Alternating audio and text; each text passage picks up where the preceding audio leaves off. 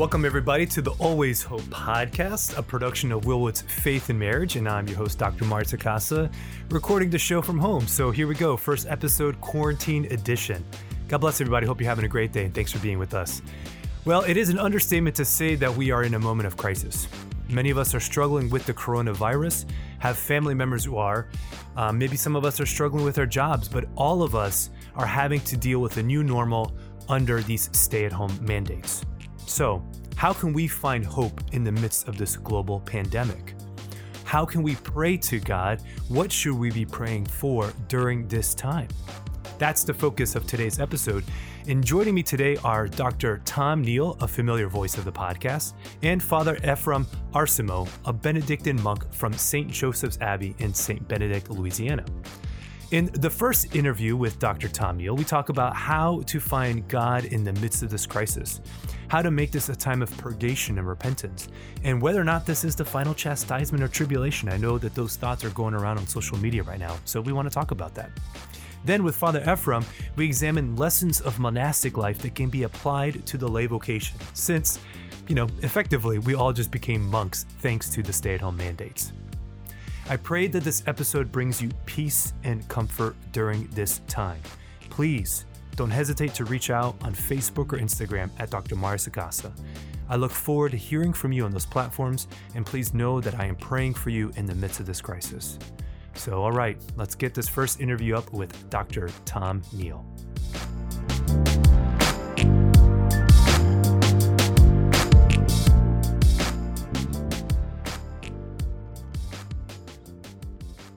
Tom Neal, always a gift, man, having you back on the show. Thank you so much for joining me in the midst of this crazy time that we're in. Yes. And I know right now to the listeners, I'm going to say, this is an episode that we're recording from quarantine. So my kids might come barging in at some point. I don't know, to offer a little extra to the podcast. Or Tom, I know you're outside right now. And so there's some birds crowing and cars driving by.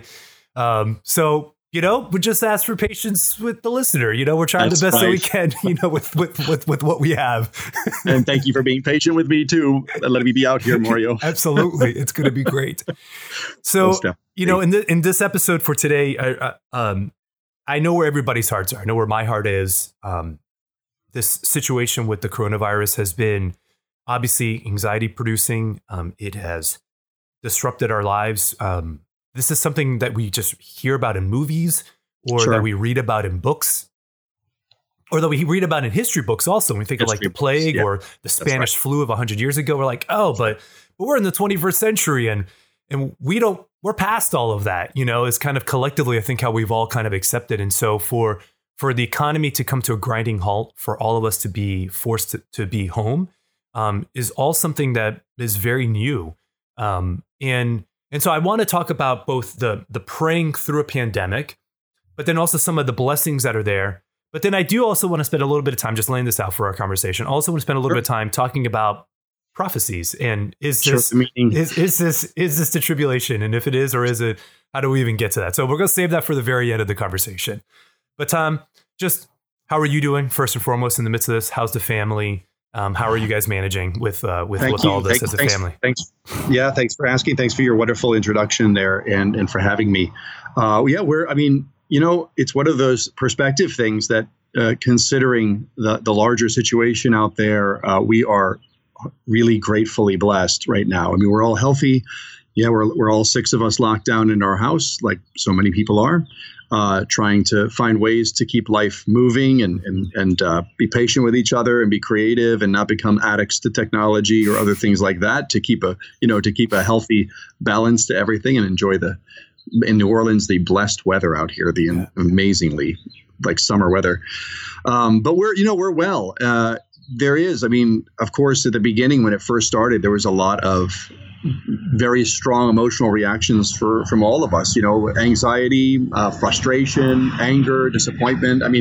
My daughter, Catherine, and my son, Nicholas, are both going to graduate from Nicholas College and Catherine High School this spring. And so their very last weeks and months of their semester, especially for Catherine at her high school at Mount Carmel, she's going to miss all those last things, the prom and all the last fun senior things and all those memories and probably graduation. So, and the same for Nicholas. So, those kind of things initially really caused a lot of pain and a lot of hurt. And just kind of working through those each in our own way, but then together trying to help, Patty and I trying to help Catherine particularly work through that, and her being, really, she's come through it. She's kind of let go. She's accepted this and moved on to a new approach. But so all those kind of experiences, I've had to shift, from teaching classes in person at the seminary to now all online classes. And I tell the guys, this is going to be basically a pretty train wreck. I'm going to make it as pretty as possible. I'm going to put a bow on it, and it's going to be nice. But everything that I had planned for all of these, people to come in and give, witness talks and have conversations and seminar style things, we're doing the best we can using Zoom and its wonderful offerings and for classroom. Patty, who's a music director, at her parish, has been completely shut down because there's no music. But this weekend, they're going to allow her to come in with the accompanist and provide music for the recorded mass and so forth. So anyway, lots of different things, learning new things, trying to be very safe, but trying not to live out of fear primarily and figure out what we actually can do. Anyway, those are a few awesome knee jerks. Thanks, Tom. So let me ask a question here then as we're kind of moving into this. Your background is in John of the Cross and spiritual theology, and you've researched, with great depth, a lot of the great spiritual writers in the history of the church. Anxiety, pandemics, things like this have happened before. This isn't the first time this has happened. This isn't the last time that this will happen for sure.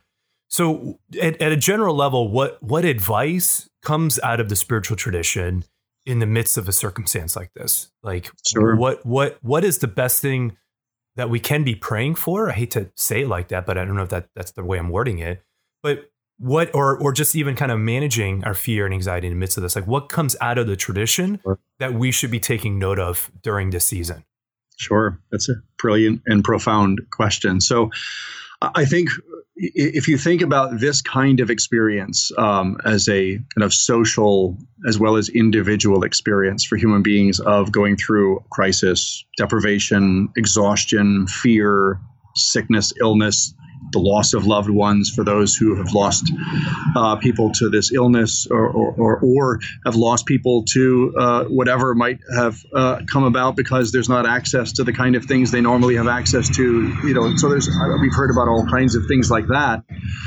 So during these times, St. John of the Cross would say, he uses the image of the dark night, right? These times when we are deprived of the usual things that we rely on, the things that we depend on for life and for day-to-day comforts and a sense of stability and all of that, and rightly so. But there are times in life when those are removed from us, whether those are interiorly, like when he talks about, in your prayer life, when you lose all sense of consolation and sweetness and so forth, and your prayer becomes dry and difficult, or in life circumstances when things don't turn out in any way, shape, or form the way that you wished, things all fall apart. For John, all of those things become opportunities for surrender. This is the fundamental posture of the spiritual life. It is not control, is not even action, it's surrender. It's not surrender in the passive sense of saying I'm not going to do anything or try to bring about good or resist evil or try to, change things or keep the epidemic from spreading. It's surrender in saying that I will do what I can do, but everything else that is out of my control, I let go of and surrender to God's providence, to trust in his providence. In his providence, we don't believe his providence means all will turn out terrific and well in this life in the way that we want, and there'll be no loss or hardship or suffering and pain. But it means that no matter what we go through, God will turn all of those things to a greater good, both in this world, but supremely in the world to come, where we'll see what we can't see here in terms of God's providential plan for the well-being of all creation, where he brings good out of evil. So that posture of surrender, this is, for me, I'm forced to face fears that I usually don't have to face, that I can pretty much protect myself from. But all of a sudden, I feel fears not only for myself and my health, but my children, for their health, for my wife, for her health, for other people we know and love. I can't control those things. When it first happened, I thought, oh, can we go drive somewhere that, go hide out somewhere where it won't be, like if there's a hurricane coming. And I thought, no, there is nowhere we can go. This is not something you go run and hide from somewhere else. So John of the Cross in his advice would say, first of all, that the call to surrender to God and his providence and to trust him in the darkness when things are removed is, I guess, the final lesson of the spiritual life, the hardest one to learn. One other thing I'll say, there's so much more to say. Another thing that John is clear on, and this is really in quarantine becomes very evident. He gives advice in one of his counsels to novices who had just entered the monastery and now are living in what we might call monastic quarantine, which means they're now stuck with these men for the rest of their lives, day and night, living with them. They can't ever leave these men, and they'll always be with them. And his advice is, look, you've come here for one reason, and that's to be worked and tried in virtue. And God is going to use the people around you to chisel you out and to carve you into what he wants you to be. And some he'll use to carve you by their deeds that annoy you, by their very person or temperament that bothers you, by their words where they don't esteem you or they get impatient with you or whatever it is. All of these things, he said, are opportunities for you to become, as he says, worthy of heaven, meaning to become a virtuous man or woman in a way that you wouldn't without that kind of challenge. And living together close in quarantine with people all of the time is just, it has a special blessing, right? There's an intimacy of family. It's fantastic. And it brings out some very difficult challenges. And for people who live alone, who live alone, but now are in isolation in a way they never were because no one wants to come near them or can come near them or whatever. So these become opportunities not just for surrender, past kind of surrendering to God, but for active practice of virtues we may never have had to practice before or in the way that we are now. So we beg God for the grace to be able to begin to practice those in new ways now. And when this is over, like with Lent itself, the whole idea is that when this is over, we want to be stronger people, more surrendered people, more detached from all of the attachments and addictions we had before. We want to come out of this better. And then as things have to get, picked up after this crisis, there'll be so much that needs to be done. I can't imagine how much need there's going to be afterwards. We need to use this time, this great Lent, you might call it, to ask the Lord to make us into the kind of person he wants so that we can be the people that are needed after this is all over. So those are just a few thoughts. Tom, the idea of surrender is something that comes up often in prayer and in the spiritual life and conversations. But, sometimes I think we feel like it's like this passivity or like this, sure, we're just going to let whatever happen. And that's not what has been communicated to us. No, that's right. And so surrender means that we have to, there's somebody's cutting grass behind you or something. I'm so sorry. It's okay. So I'm happy for his job. Exactly. Happy he has a job. Surrender means this, even surrendering the perfection of a show, we have to acknowledge that we're working with the limitations that we have and doing the best that we can with the circumstances that we're facing. And this, to say this has been an inconvenience is an understatement. It's more than just an inconvenience. It's been a radical reshifting of priorities. And again, I'm grateful that I have a job that I'm able to work from home and being able to continue to do these shows and have these conversations with great people like you who are good friends that I can call at a moment's notice and have a conversation with. Yes. But again, for all of us, we're all being forced to face what those limitations are and have to operate within them. The image that came to me last week when we were talking, when we first realized that quarantine was the way we were moving. We talked to the boys last week and shared with them, guys, this is like Noah's Ark. This is what we're being faced to do, is that there's this flood that's coming and we have to hunker down and we have to do what we can be responsible for protect ourselves. I had the same thought as you. I was like, well, maybe we can go somewhere. Maybe we can go to Tallahassee, be with family, or be some. But it was like, this thing is going to spread everywhere. There's nowhere we can go and spend the next couple months, that we would be safe or away from. And if anything, we would be risking, infecting our other family, or be even more inconvenient on somebody else's time and home rather than just being in our own house and doing what we can. And so we need to, but accepting that is really hard. It's really hard to accept that, like, all the things that I thought I needed to be happy in life are gone. Can't go out to the stores, can't go shopping, can't watch basketball, can't watch sports, can't go to the movies, can't go out to eat. So there's been a real offering in that. But at the same time, I will say on the positive side, for at least from my experience, like, I've been home more, and being home more has been its own blessing. And it's been an opportunity to have meals every night. And Kristen, honestly, is with more time and more hands on deck, she can cook better meals. Not that she cooked bad meals to begin with, but she's been more creative and expressive in the different kind of foods that she's been cooking, because there's been more time to be able to do that, rather than just us running from picking somebody up from school and then dropping somebody off at this event and dropping somebody else off at this event. We could have 3 things going on in a single night that we're running around doing. Yes. So it's been an opportunity to really slow down and to remind us what is most essential in life. And even without Mass, my prayer life has certainly increased, because life has just slowed down dramatically. Yes.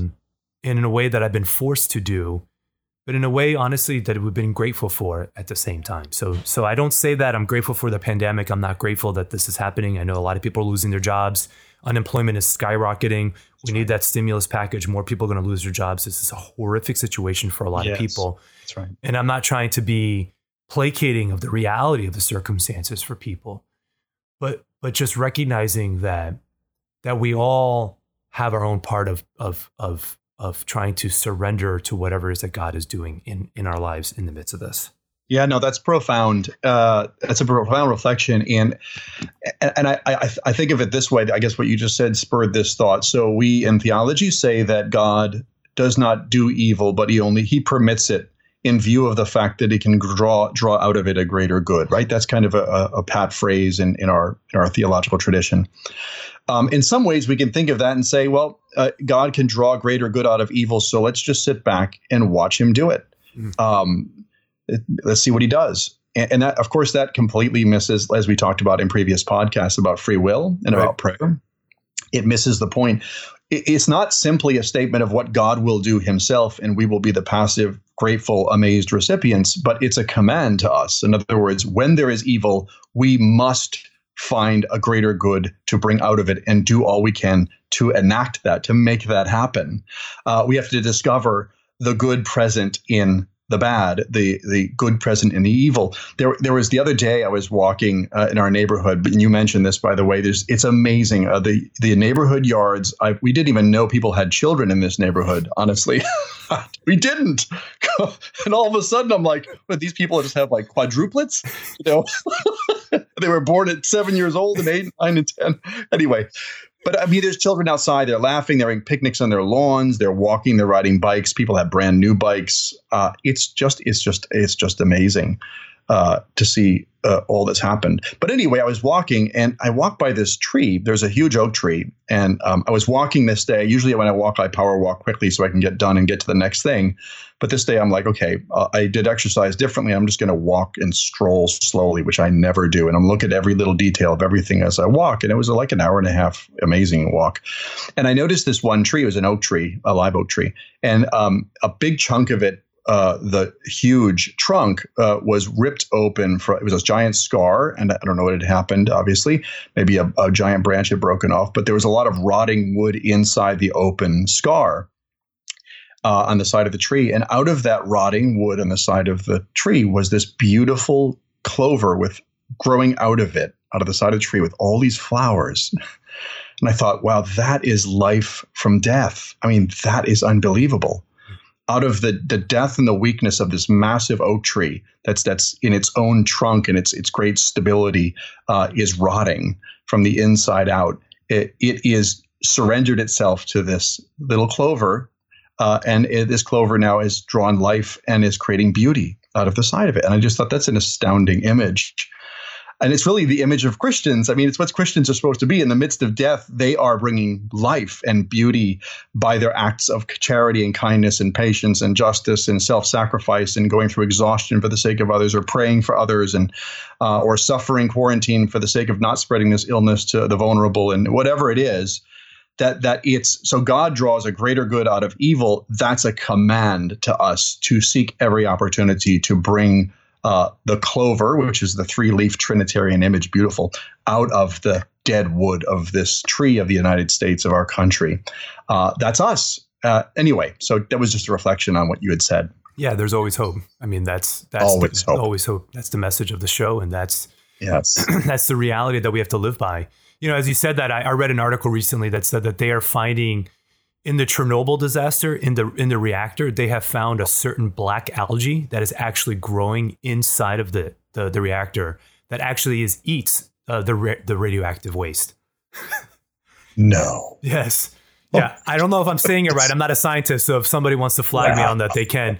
But just you think about like the greatest man-made disaster, right? I mean, that waste is going to sit there for well beyond any of our lifetimes. Life finds a way. You know, that's what, the Jurassic Park, Ian Malcolm, that's what he says, right? You know, life finds a way.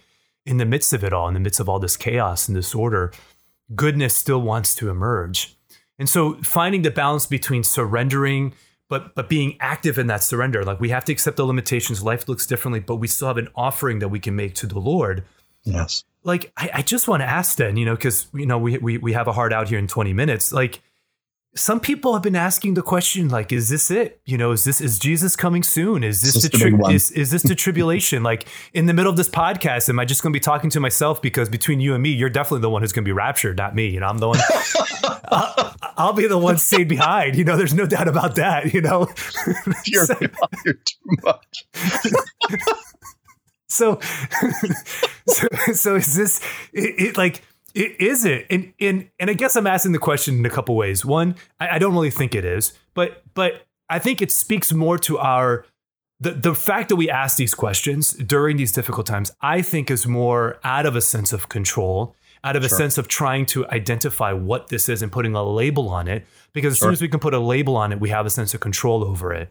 But what do you think? Sure. That's a great question.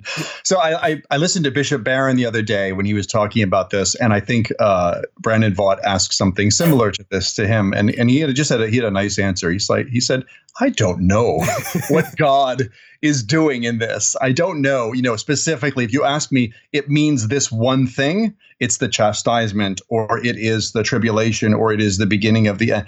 He says, I can't know that, but I can know that evil. And evil on mass scale has been part of a human history from the beginning. I mean, the Noah's Ark story you mentioned earlier is precisely that, right?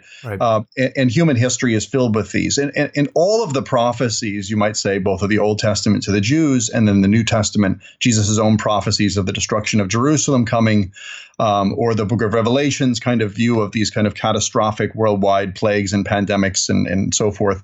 All of them are a constant feature of human life in this world as we move towards the world's finality, its end, right? So we already live in the end times. The end times are already here. Once Christ died, rose from the dead, and ascended to the Father and sent the Holy Spirit, the end of the world was already on us.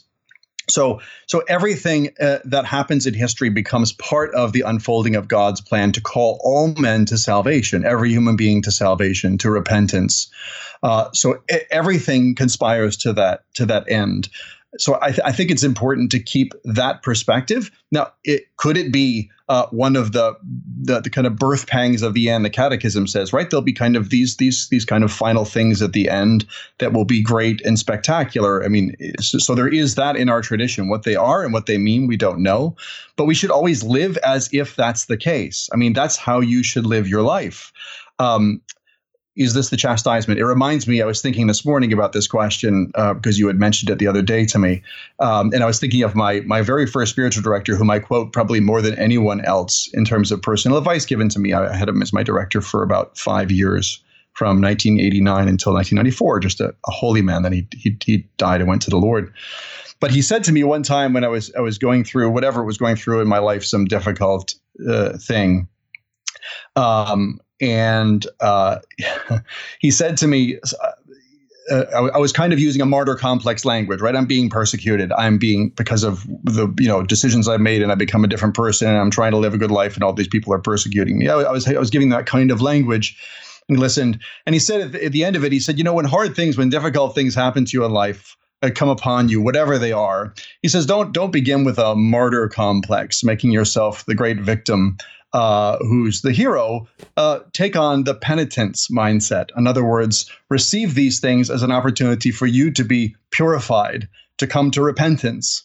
And that makes me think of Jesus in the Gospels when there's an incident in Galilee where a tower falls down and kills 30-something men.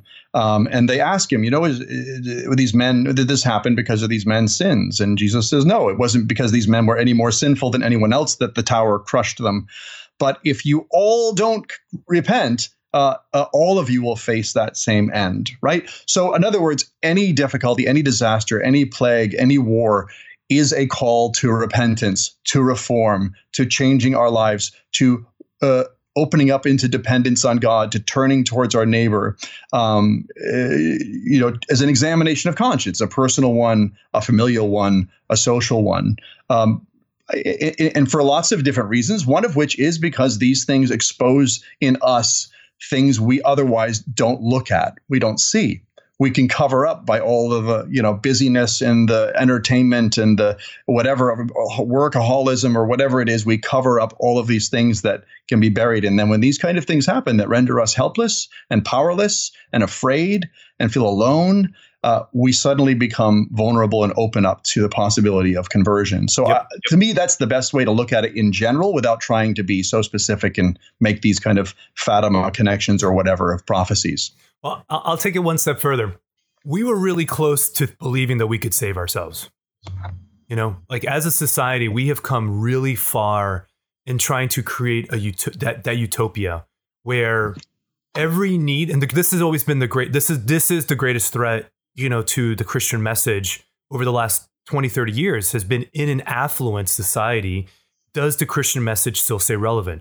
Does the need for salvation still stick when we feel that we can answer all of our problems? So medicine can answer every physical ailment that we have, even at the point of kind of looking at, reversing aging with skin treatments and things. Psychology can answer any of the questions that we have with regards to emotional limitations in life. In entertainment, technology, in terms of, staving off boredom or even getting information, we can do all of these things at our disposal. And all of those things are great. Those advances are great. I'm not knocking them. I'm not saying they're not good. They are. They're very, very good. But when they become our God, when we put our faith and our trust in those things to be that which ultimately saves us, then we've made an idol out of them. Then we've fallen to that same idol worship that has also brought all of human history from the Old Testament on. And so I think going back to this notion of surrender, for me, what this whole thing has brought to us is a reminder of how fragile all of these systems actually are. You think of something like the family, for example. With like people who are alone right now, God bless them, man. I mean, I'm praying for them, single people right now, more than anything else. Like, at least I have each other. I have my wife and my kids. We have each other. And yeah, we have our annoyances and disagreements, but you know what? We're together. And all these other social norms that we've created to quote unquote try to supplant the family are all gone. Softball leagues, adult softball leagues, and adult, kickball leagues, and going to the bars and all. While all those things are good, they're great, yes. But like at the end, they're not as important as family.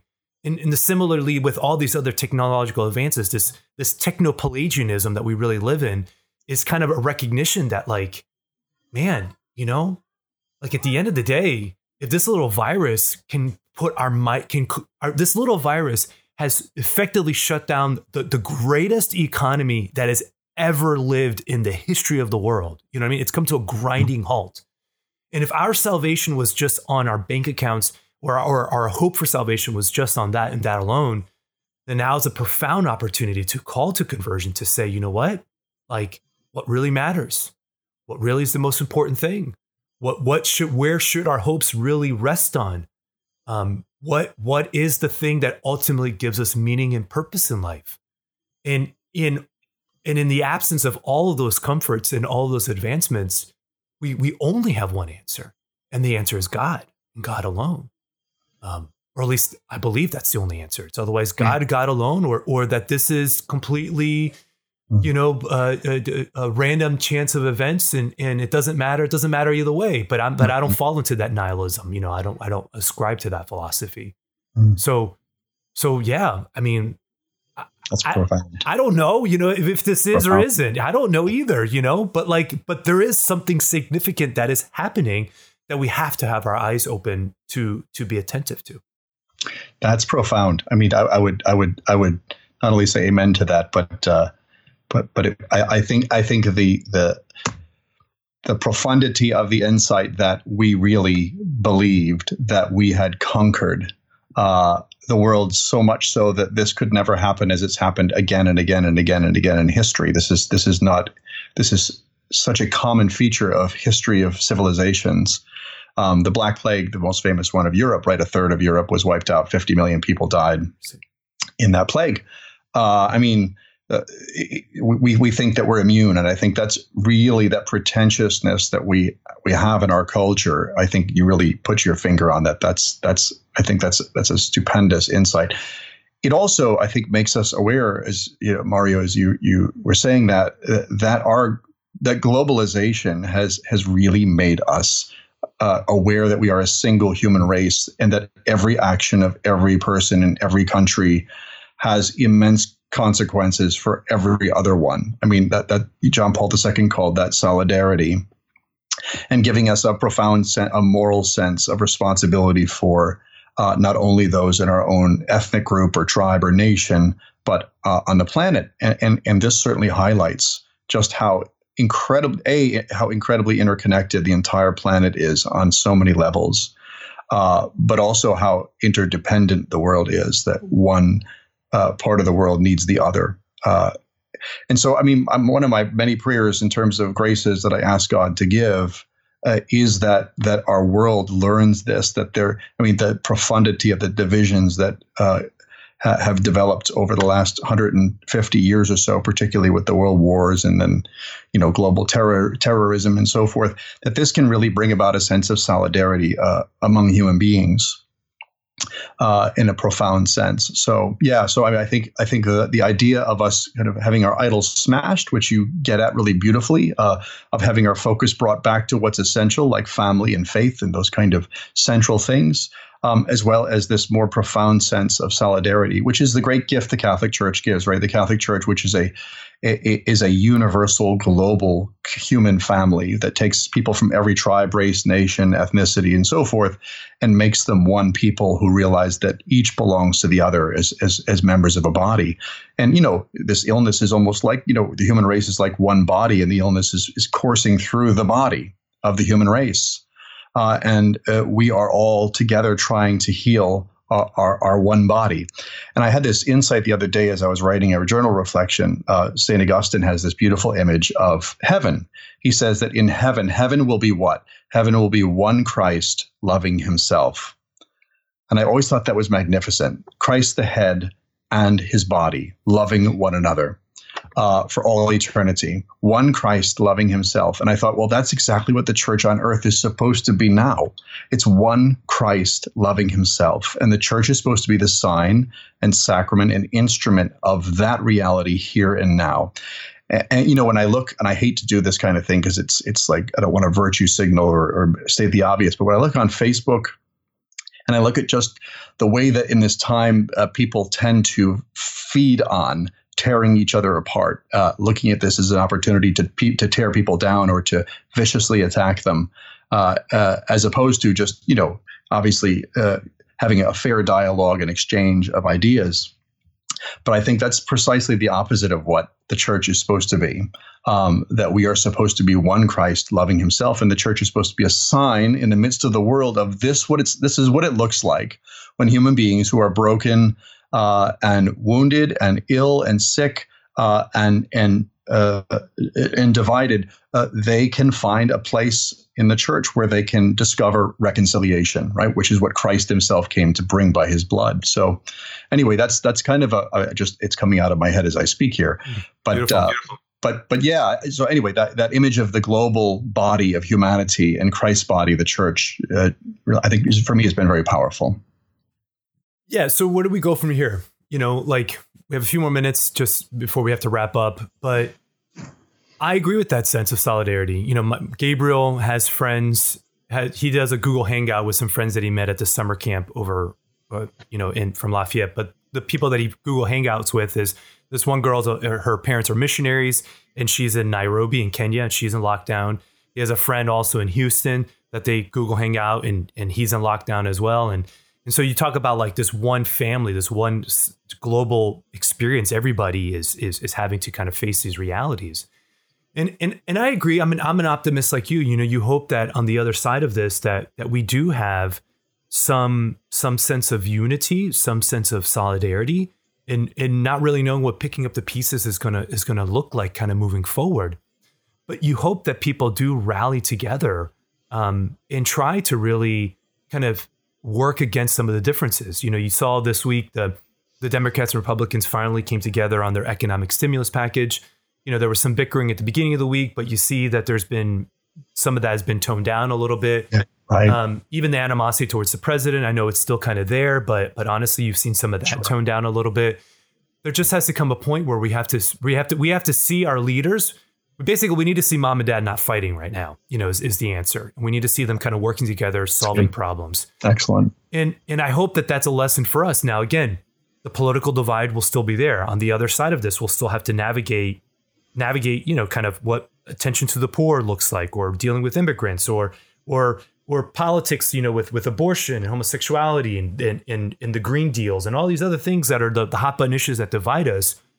That I hope, though, as you do too, that even within those disagreements and differences that still exist on these particular issues, that we approach it with a little more humility, towards an acknowledgement that we're more alike than different. And maybe I'm being idealistic. I don't know, probably, but yeah, whatever. Then I'm willing to take that. I mean, I guess that's my hope, right? That's the hope in all of this, not optimism, meaning I believe it's going to simply happen as some kind of magical thing, but hope that happens, but more so that it's the kind of thing there. So people who hope that labor to make that real in their own little worlds. I mean, this is the beauty for me, understanding solidarity and that image from physics of the butterfly effect. That if you want to promote global solidarity, then you simply start right in front of your face with the people around you by promoting that exactly that kind of posture towards human beings, which is the people around me, the people in my neighborhood, the people next door that I don't even know who they are, family members that we're estranged from, whoever it is, that we begin to work our best and asking the Lord to give us the grace and wisdom and insight as to how we can build a culture and civilization of solidarity in our little world that's around us. And that has these extraordinary ripple effects. I mean, that's the way it works, period. I mean, this whole coronavirus supposedly began in a marketplace where, selling bats or something. I mean, in that little tiny exchange, the entire planet was enveloped. I mean, the same works in grace, but super abundantly, right? If we give grace these small efforts to try to live out the very way we want to see the world, in terms of living out this ethic of solidarity, and solidarity might be, by the way, nicely translated as "I am my brother's keeper." Cain, I'm sorry, you were wrong. You are. But that I do that every day as much as I can, and I repent of all the ways that I've failed to do that, and every day try to do that even more to promote that among others. I mean, I think you got to start realistically. I mean, there's a beautiful line I have here. I pulled up from Cardinal Newman. His prayer called "Lead Kindly Light," and if you don't mind, I'm just going to read the first little stanza of it, which gets at this. How do I help address a global issue from my little tiny world in Metairie, Louisiana, my house? It says, as he prays to God as and under the image of kindly light, he says, "Lead, kindly light, amid the encircling gloom. Lead thou me on. The night is dark, and I am far from home. Lead thou me on. Keep thou my feet. I do not ask to see the distant scene. One step enough for me." And that last line, one step enough for me, I do not ask the distant sight to see, I guess is what the Lord calls us to every day. One step. What's the step I'm going to take today? The one step towards bringing about in the world greater goodness, greater beauty, greater mercy, greater generosity, greater kindness, and so forth. That's what I do, and I make myself an instrument of God. I surrender to him and say, make me an instrument of all these things that you wish to be in the world, and then flap the wings of the butterfly, Lord, and bring it to where it needs to go. So I guess that's my final parting message would be with Cardinal Newman, St. Newman, to ask the kindly light to lead us there. Amen.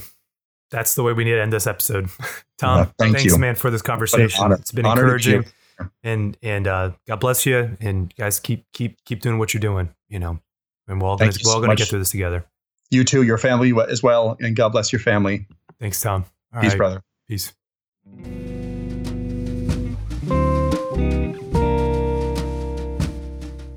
Hey everybody, if you are enjoying the show, please leave a rating or review on Apple Podcasts. Every little bit helps to get the word out.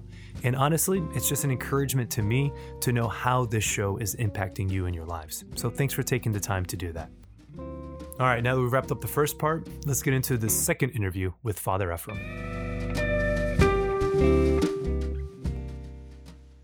Father Ephrem, welcome to the Always Hope podcast. How are you doing? Thank you. Really well, and I'm very happy to be with you. Praise God. Thank you so much for taking this opportunity to be with us on the show. So as a Benedictine monk, I had the idea that it would be really neat to speak with you because right now during this time of quarantine, by default, we have all become monks, and we have all had to enter into this period of quarantine and social isolation and simplicity of life.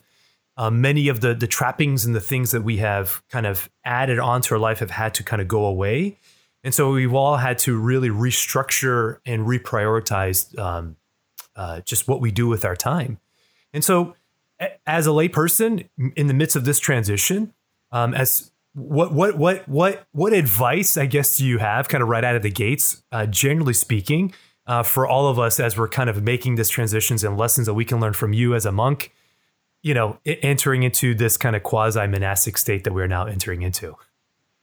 Yeah, I mean, when this was starting to develop, I certainly had the idea that while I didn't want to minimize the severity of what people's situation would be, that I felt like good could come out of this.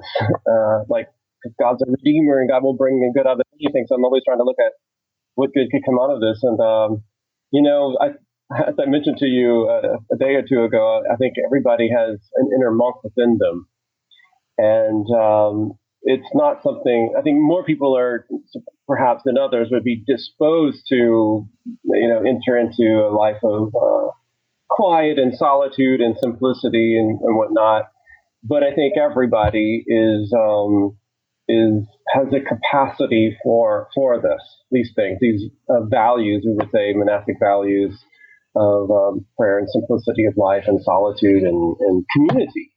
Those are all kind of staples of monastic life that are really part of every human being. And I would say to be a healthy human being, we ought to be in touch with those dimensions of our life, whether we're introverts or extroverts, And so this isn't a unique opportunity, you could say. I mean, even amidst the devastation of the experiences of many people, even for my community, we've had to, emphasize some of those qualities a little bit more than we normally do, with, certain aspects of our life being shut down as well. Others not, and not much has changed, but some things have changed. And I think give us as well an opportunity to find our own vocations, as it were, again, and renew ourselves with them. I think one of the, biggest obstacles to make this time healthy and useful and life-giving is a kind of simple question of what do you do with all this time that you suddenly have? Right. So St. Benedict addresses that even in the monasteries. Our life is quite scheduled. We call it the horarium. You might call it just some kind of plan of life or a rule of life. Whatever you call it is just that the idea that your day has a certain kind of structure to it and a certain kind of rhythm to it. And I think that's very important for people who all of a sudden their particular structure that they lived with is completely altered, maybe completely gone. And so what do you do in its place? And I think, St. Benedict talked about how important it is. Like for a monk, he said Sundays, monks should give themselves to reading and prayer. But if one doesn't have the capacity to do that, then give them some work to do. Even if it's on Sunday, give them some work to do, so that they're just not being idle. One of the worst things for St. Benedict is that a person's just kind of moping around doing nothing. And what's going to happen is he's afraid of, especially if you live in a community, then you're going to give yourself to idle chatter, or what he calls murmuring, or just things that are not life-giving. So I would say that this is an opportunity, but we need to have some tools in place to be able to make it an opportunity and not just kind of with too much ample time, this kind of idleness can set in and we can start making bad decisions instead of be more proactive and kind of offensive with this situation and then making the most of it, right? Yeah. So let me stop you and interject right there, if that's all right. What you said beautifully just right at the outset is that we all have the capacity for this. And I think that's a real encouragement for all of us. Because when I think of my own life in the beauty of the various vocations that the church offers is that we do always see this kind of complementarity that exists. And there's a particular calling, but that there's this community at work, even within the full body of the Lord. And when we look at kind of a spectrum of like in the world and out of the world, almost in some ways, it's like the monastic vocation is real seclusion. It's simplicity. It's, and I know some monks do have parishes and do travel and do different things in the world, certainly. But by and large, the image is there that you live in your community, you work on the land, you pray there, and you really are committed to that property. While me as a layperson, I'm working, I'm traveling, I'm going this place, that place. And so there's certainly a difference in the day to day, but what you said in terms of honoring the rule of life, the horarium, the discipline that's there, for me, at least in my life, like so much of what I do day to day is almost dictated for me. Okay, my son needs to be at school by 7:30 in the morning. So that means I need to be up at this time, take him. I go to the office, I clock in my hours that I need to clock in. I need to come home at a certain time because then my boys' other sons have basketball practice or taekwondo or this thing or that thing. And so much of my life day to day is kind of like, when am I squeezing in the other things I need to do? Because so much of it's already dictated for me. Well, now in the absence of all of that, I've all of a sudden been given all this time, which for me personally has been a tremendous blessing. I've been very grateful. Again, not to take away from people who are losing their jobs and the concerns that are there. We want to certainly pray for those individuals. But as we're making this transition, you said idleness is the temptation. In idleness, as they say, was idle hands or the devil's playground. So if that means otherwise falling into things that you shouldn't be doing online, or falling into murmuring and gossip and idle speech about people, about others, how can we be attentive to idleness? How can we be proactive in this right now to establish a firm rule of life? Like, what are just some basics right out of the gates for individuals to kind of look at?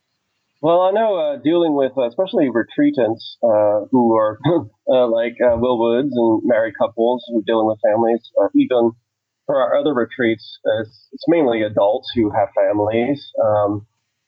One of the things that they struggle with the most is having enough time to even pray. especially young couples like yourself and with young kids, and they're taking care of them. And so suddenly you actually don't have that much of an excuse, which is a wonderful thing, And so there it is. I mean, being able to maybe keep getting up early, mm-hmm. Instead of rushing to get everybody ready to go to school or to go to work, let the kids sleep in a little bit, and you have a little bit more time for yourself. I mean, you use that. It's just a wonderful opportunity right there to get grounded and rooted in prayer. I mean, I think that's a very monastic thing to do, is to get up early and pray. But I think, it's proven itself that it's an effective, healthy spiritual discipline because, your mind's typically clear in the morning, and you can usually pray well in the morning if you've got enough sleep. I tell that to the seminarians all the time. It's one of the most important things you're going to do for your life to make your formation successful, is to go to bed early. Right. And that's because you will have the opportunity to get up early. And also it eliminates a lot of just kind of idle stuff and trouble you can get in at night. So go to bed early, get up early, and pray well in the morning. Yes. So you have the opportunity to start off your day well, and usually when you start off well, it ends up going well. So get on the right foot, and I think if you could just have and if you don't have a kind of form of prayer that you would normally do, so you have to kind of come up with something. I mean, our tradition has a lot of helpful guidance, for us, as whether it's the Liturgy of the Hours or devotional prayer or praying with scripture like the monks do, Lectio Divina. And then all the resources even online now. So I would say, figure it out, figure out how to pray well in the morning and, go from there. I mean, I think, one of the things, especially maybe a monastic lesson about on the use of time as well, is, if at all possible, I know not everybody has necessarily this capacity or within them, but it's to have a love of reading. If you can develop a love for reading, that serves, I think, your life incredibly well. And I think in a time like this, especially when you have, maybe some chunks of time you didn't have before, that could be a wonderful opportunity to discover new insights and, find a new author that, speaks to you, whether it's spiritual reading or spiritual books, or, I'm reading novels all the time. So, I mean, that's the good stuff. I mean, the good stuff, right? The things that really do speak to you. So, or one of the things that I do is I read different kinds of things at the same time. So it's like I'm reading poetry, I'm reading, spiritual books, I'm reading scripture commentaries, I'm reading fiction, and they all, because I have, that's my job as a monk, is I'm supposed to read a lot. And so changing up a little bit also helps me, and like different times of my day, I might read different kinds of things depending on, what's going on. Like in the evening is usually my kind of fiction reading, because I'm kind of winding down, and it's just changing whatever the pace of things. So yeah, those are great. That's great. Because right now I think the temptation is to just sit and watch Netflix all day, or to just get stuck on the news. Exactly. The news is powerful right now because I know we have a lot of fear, and there's a lot of temptation to feel like we have to stay engaged. We have to know what's happening at the latest minute. And we don't. You could set a limits on your phones for 30 minutes or something on social media apps or news apps or whatever it is. But trying to fill it with something else. Reading is fantastic. I've taken up, I always have books to read as well, in terms of books of psychology or spirituality. But I'm picking up some fiction too. I'm finally getting around to reading some Agatha Christie for the first time in my life. So I'm starting with Murder on the Orient Express. Why not? Wow. Let's start there. So I've picked that up in the last couple of days, which has been a blessing. But so there's another question here, because we're talking about idleness and how to fill that. But I'm thinking, right now we're still kind of in the first couple of weeks of this quarantine. And the reality is that, this isn't going away in April. Here we are at the end of March. The reality is that they expect the peak to be in the next 4 to 5 weeks, which puts us at the end of April, early May, which means that there's still, if we're looking at peak in terms of a bell curve, there's still another side of that bell curve in terms of going down. So realistically, we might be kind of living in this life of quarantine through May, maybe June. And so my question is, I've done some reading of the spiritual life and of the various demons and temptations. And one that's come up has been acedia, the demon, the noonday demon, as it's referred in the tradition. And my interpretation of that is that it's kind of like this restlessness. And Evagrius Ponticus, who one of the first to kind of speak about it, he said that it was kind of like this feeling at noon when the monastic schedule, the day's getting long, it's getting a little hot, and the temptation's to be like, oh, I wonder what so-and-so's doing in his cell, or I wonder what so-and-so's doing over there. I wonder how much better life would be, on the other side. Yep. And so this kind of listlessness or restlessness or this temptation to always be thinking or being somewhere other than where we're at kind of creeps in. Like, it's easy to be motivated for the first couple of weeks and be like, yay, I'm excited. We have all this newfound family time. It's awesome. But week 4, week 5, this might start getting a little bit old, and we might. That's when we're really going to start feeling the pinch of this. The novelty of this kind of fades. How do we manage acedia? How do we manage when the novelty starts to fade? What's your advice or thoughts on that? Well, one of the things that I recommend in the spiritual life is that for your spiritual life to be, I think, healthy and to keep growing, is that you need 2 main things. One is regularity, and as monks we have that an overabundance of regularity. Yeah. So that's maybe one thing though that a family might not, might have a harder time, struggling with, right? A certain kind of regular practice of showing up for prayer. But so if you establish that, like now, with this time, and you kind of have a new structure of your life that includes prayer and reading and good community activity, all these monastic values, as we go along, if you don't have the other component, it will get boring and it's going to be kind of tiresome and it could be a chore. So just like we have to understand that our relationship with God is in many ways like every relationship we have. And I would say, especially as a married couple, a spousal relationship, and any kind of relationship like that needs regularity, right? You need they need to know that you're going to show up, right? You're going to be there. But if it doesn't have spontaneity, if it doesn't have creativity, then it's not going to thrive, your relationship, right? So I think that's the other, important component to our relationship on the long term is that the honeymoon phase ends.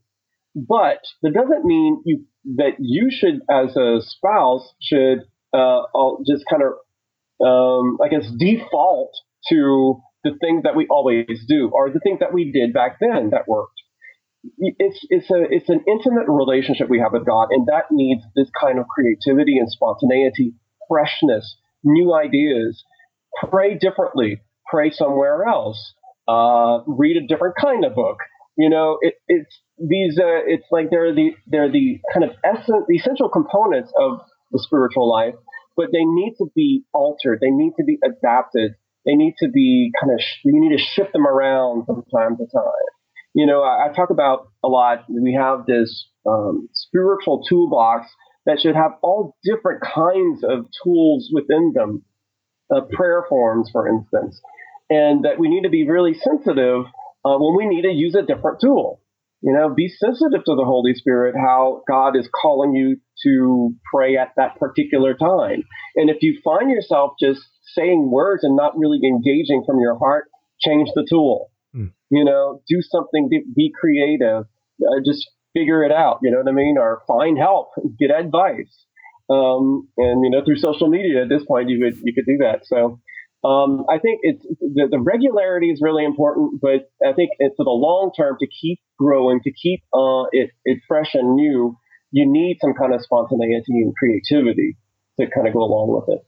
Now, you work with the junior monks, correct? I do. So these are the men in formation. So the men who have already come in, they've done their novitiate, and now they've taken their first temporary vows, correct? Yes, and so before they take their solemn vows, they spend at least 3 years as junior monks. Got it. So I'm in charge of the formation there. So in that time, when it really, I would imagine, is kind of a make or break time for a man's vocation, if men are struggling with really adapting into the simplicity of life or really into the structure in the horarium of the community, what counsel, what advice do you give to them?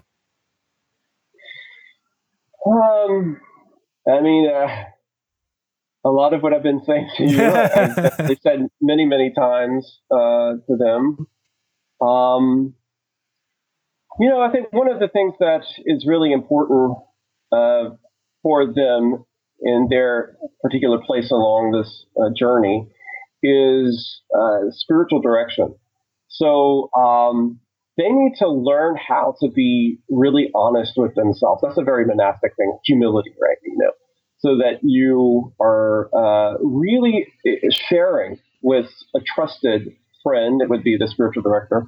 Or even me, as a formation director, or maybe someone else in the community that you really trust.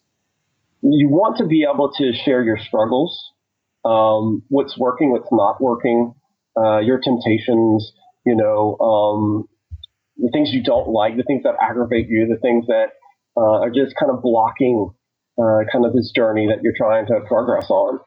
And so if you really have this kind of vulnerable openness, then, and you're in a community like we are, I know not everybody listening will have even a family, right? They might be single. It's very difficult, but it's important to reach out. And I think that's kind of one of the lessons for them, and not just to kind of expect it all to fall together, like for them and to fall into place. They need to be hungry to grow. It's not just, I can't impute to them, monastic wisdom. Monastic wisdom comes from experience, through trial and error. And so you've got to engage life. You have to engage the process. Don't be passive, That's and I think if awesome. they do, we have, especially in the monastery, we have all the tools necessary for them to succeed and to grow. Same thing in the seminary. There is such an incredible opportunity because there's just everything's in place with, spiritual directors, confessors, the education that's giving them, the knowledge and the insights, the spiritual support of a monastery, and it's really an incredible opportunity for us. So, but with technology, as we were talking about earlier, you do have a unique opportunity to access a lot of these kinds of tools. Even from your own home. So I would say be proactive with your life. Acedia is the very opposite of that. It's just kind of moping around and then kind of just kind of going to places mentally and, spiritually, you're kind of like just asleep. And then just mentally, you're just kind of wandering about. But there's no reason. Being a monk is really the antithesis of that. It's being very, very intentional with everything you do. One of the things that you were talking about, or we were talking about earlier, just the kind of books you read and whatnot. I was thinking, a lot of people are going to have a lot of time to probably sit down and watch Netflix, and I think that's okay. I think in a certain kind of balance. Monastic life is all about balance. But what I say, just like, there's a certain kind of practice we call Lectio Divina that monks really cherish, and it's been a part of our life from the very beginning, as far as our personal prayer, with kind of meditating on scripture, is basically just reading very intentionally and prayerfully and reflectively. But that's something that's typically regarded as with a book. But the hope is that the monk will kind of develop a sense of deep inquisitiveness with all things, all manner of life. And I would say learn how to translate that kind of quality of what we call deep reading, or I would just say deep seeing, right? A contemplative kind of approach to life, where it's whatever you do, whether if you were looking at Netflix, don't just look at something that is a form of escapism. Look for a great film that's going to give you great insight into life, and there are plenty of them. So don't just kind of default to mindless stuff, but whatever you do, engage it. Do stuff that's going to make you a better person, that's life-giving, and not just kind of taking a break. I mean, it's okay to take a break every once in a while. Yeah. But, I mean, there's opportunities even on Netflix, and that's what I would say. And there's opportunities everywhere you turn. You just have to make the right choices. And I think that the most important guide to making those right choices is being hungry for knowledge and truth and God. And if you have a desire, then that desire will seek those things out instead of not just having a desire, acedia, right? And just kind of letting life dictate itself to you. And that's just spiritual, almost suicide. Yeah, so practice instead of Lectio Divina, how about Cinema Divina? Can we say that? Is it Video Divina? Video Divina, there it is. That's exactly it. Watching... Actually, people write about this stuff. Yeah, I mean, I that's how I watch my movies. I love watching films and kind of picking them apart. And people who follow me know that's the case. But I think, again, like in the absence of all these things that used to demand our time or attention, or all these distractions certainly that were there, it is a profound opportunity for us to be, as you said, engaged, be proactive, be hungry. There are so many resources available to us online, both from an educational perspective, but then even now, I was joking with you earlier about social media. How before it was like the social media is the devil. Right now, everybody's on social media. Everybody's doing Facebook Live events. Everybody's trying to share pictures of themselves and try to connect in ways that we just didn't even a week ago. Because everybody, I think, realizes that, especially for those who are single and by themselves, I mean, now is an opportunity for you to have to reach out to people. And if you can't do it physically, then trying to find ways to do it online it's not ideal, but we're not living in ideal times. And so you have to kind of do what you can. Well, what I think is this speaks to is the human need for community. And another very important monastic quality, I would say. And I mean, and a family is a community. I live in a monastic community. You live in your community.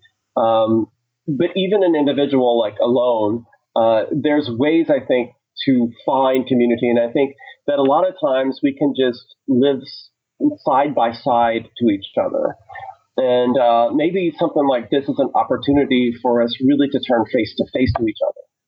Whether it's even on the video like we're doing right now, right. Skype, it's really, really important to have face-to-face encounters with people, deep conversations, that really nurture the soul instead of just mindless chatter, which we often typically kind of resort to. Here, all of a sudden, we have some deep stuff to talk about. You know what I mean? It's serious stuff. And I think, again, that can be an opportunity to make authentic community happen instead of just, again, living side by side, Yeah, absolutely. So being intentional with prayer, being intentional with the activities we engage in, the books that we read, the movies that we watch, the work that we do. Many of us still have work and we have to kind of make our time our own.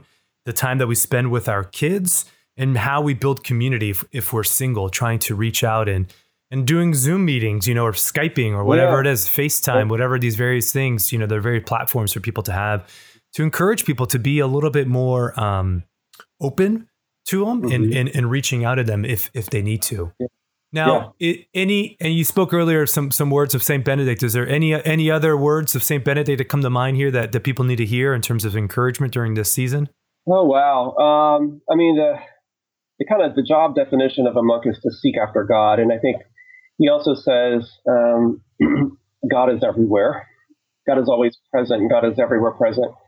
And so I think that if you recognize, maybe the most important lesson I think in all of this is to recognize God's presence, even amidst this kind of what I see as a kind of almost like a pall of death and sickness that is kind of coming over life itself. Death and life, light and darkness have contended from the very beginning. And I think we're living in a time, a lot of people are incredibly anxious. I mean, people have, email me. I don't even know who they are. I think probably they came on retreat or something, and you could just hear the anxiety within an email. I got a phone call or an email actually from a former colleague here at the seminary, whose parents live in New York, and her father and stepmother are both on ventilators, and she's asking for prayer. And so I think that there's a certain kind of threat of despair in a lot of people's lives. And I think that the recognition that, as I mentioned earlier, our God does not promise that sickness and death won't happen. It's a given. It's going to happen. The promise is that he's there in it. Right. And so that is what where the hope comes from, is that God is present as Redeemer in every instance of sickness and death. And he is, with his own power, bringing life out of death, bringing light out of the darkness. So, I mean, we were listening in the liturgy, if people were, if they might be reading the readings on their own and at home, but a lot from the Gospel of John right now. And I have Mass, I'm presiding at Mass on Sunday, and it's the story of Lazarus from chapter 11, which is one of my favorite Gospel stories. And, it's just this really almost a climactic, it's almost the climactic scene, of course, would be Jesus triumphing over the resurrection at the end. But this kind of prefigurement of that contending of life and death within in Lazarus himself, life is triumphant. God is there. Lazarus does die, though. Sickness does have its way sometimes, and death does seem to win. But in the middle of it, God was there the whole time. God was working through every situation and every person in that story. And they were tempted to doubt. And Jesus is there. I am the resurrection and the life. And even Martha and Mary, they doubt, right? And in the end, Lazarus is brought back to life. And I think one of the I think fascinating components of this story is that Lazarus is raised, but he's still kind of wrapped in the burial cloth, right? And he's tied up, as it were, even though he's alive again. But he's resurrected into a community, and I think that's kind of goes to what we were just talking about earlier. So while we might feel this kind of draping of despair and sickness and death upon us, life is within. Eternal life is within, right? And to recognize that we can't get ourselves out of these burial cloths, but we're resurrected into a community who can help, right? And that's what Jesus says: untie him, untie him. And so they start, let him go, And it just so. I mean, I think that again, every instance of darkness is an opportunity for the light to shine brighter, right? And I think that's, hey, life goes through these cycles, right? I mean, people have predicted that something like this is going to happen, and it's happening. And so, we can choose to despair. And look, that's, again, not to minimize people's really serious contending with that kind of very powerful force, but there is a more powerful force. And that's the power of the Holy Spirit that's within all this, right? Seeking every opportunity to bring life and light from it. And as a church, as the body of Christ, we together help each other, right? We're there for each other to help untie those burial cloths so that people can go free, So, Amen. Preach it, Father Ephrem. I love it. No, you just convicted me, because I hear those stories of people who are hooked to ventilators or individuals who are struggling, holding onto life right now. And just even collectively, as we've gone into this quarantine, it feels just like this evil is just overwhelming. And because it's a virus and it's contagious and we can't quite see it and we can't name it, even when I'm outside running around, I'm like looking at people and like, hi, nice to see you. I'm glad you're out exercising again, but don't get too close, haha. And that's just my experience of it. And I think I've allowed myself like one moment every day over the last couple of weeks to just feel the anxiety and just to feel it for a little bit of time, whether it's a few minutes or an hour, and then let it go and then move on. Yeah. And so fear, of course, is an appropriate response right now, but as you said, succumbing to the temptation of despair is a different animal altogether. That's not the gospel. We watched the Pope's blessing today at noon, and he reflected on the passage of being in the boat in the storms, and then at the end, he did the litany of supplication. I'd never heard that one before, and it was beautiful, and then just a reminder that. Even in the midst of all this, like fear certainly is appropriate, but despair is not of the Lord. And so safeguarding our hearts against that movement is important. So again, that means knowing thyself. That means knowing when you need to reach out to people. That means knowing when it's too much. That means knowing when you need to just watch a stand-up comedy special, exactly. Just to laugh it off, so you can kind of have some reprieve, or go on a run, go exercise, go do something to burn that anxiety away so that you're taking care of yourself. Well, Father Ephrem, I've greatly appreciated this time. Is anything else that's on your mind? Any other lingering thoughts that you'd like to share? Well, I think, all these things are really important. Hopefully we've given some practical tools, as it were, to make the most of this time. But I think most importantly is you have faith. Everybody that's listening to this has faith. And that faith is, even if it's as small as a mustard seed, it can move mountains. And I think hold on to that belief and that conviction that we have that God has not abandoned us. God is here. No matter what our circumstances may be. And you hold on to that, in the end, your faith is proven true, and rewarded. So. What is giving you hope in the midst of this?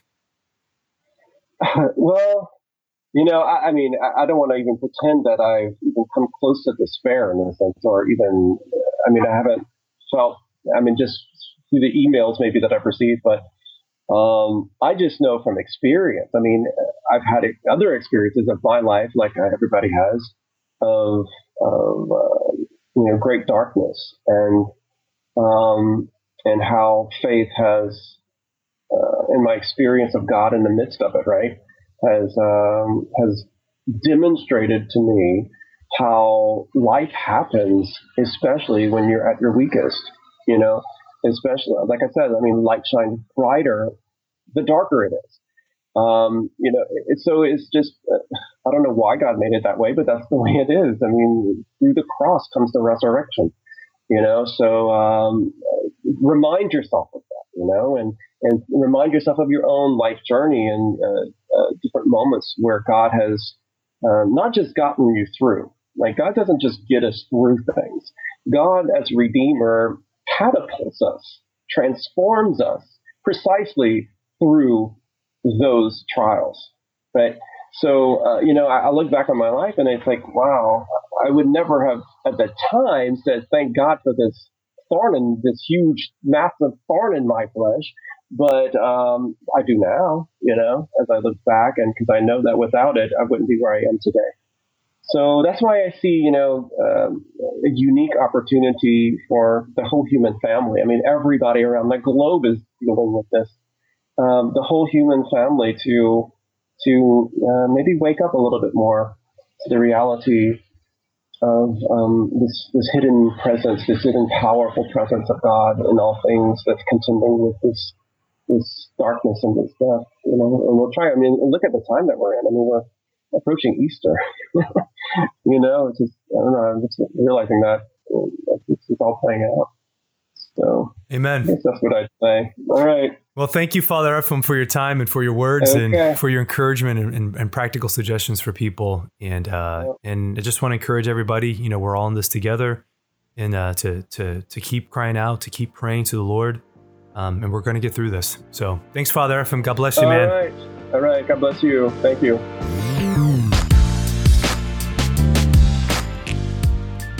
Okay, everybody, many blessings, and prayers to you all.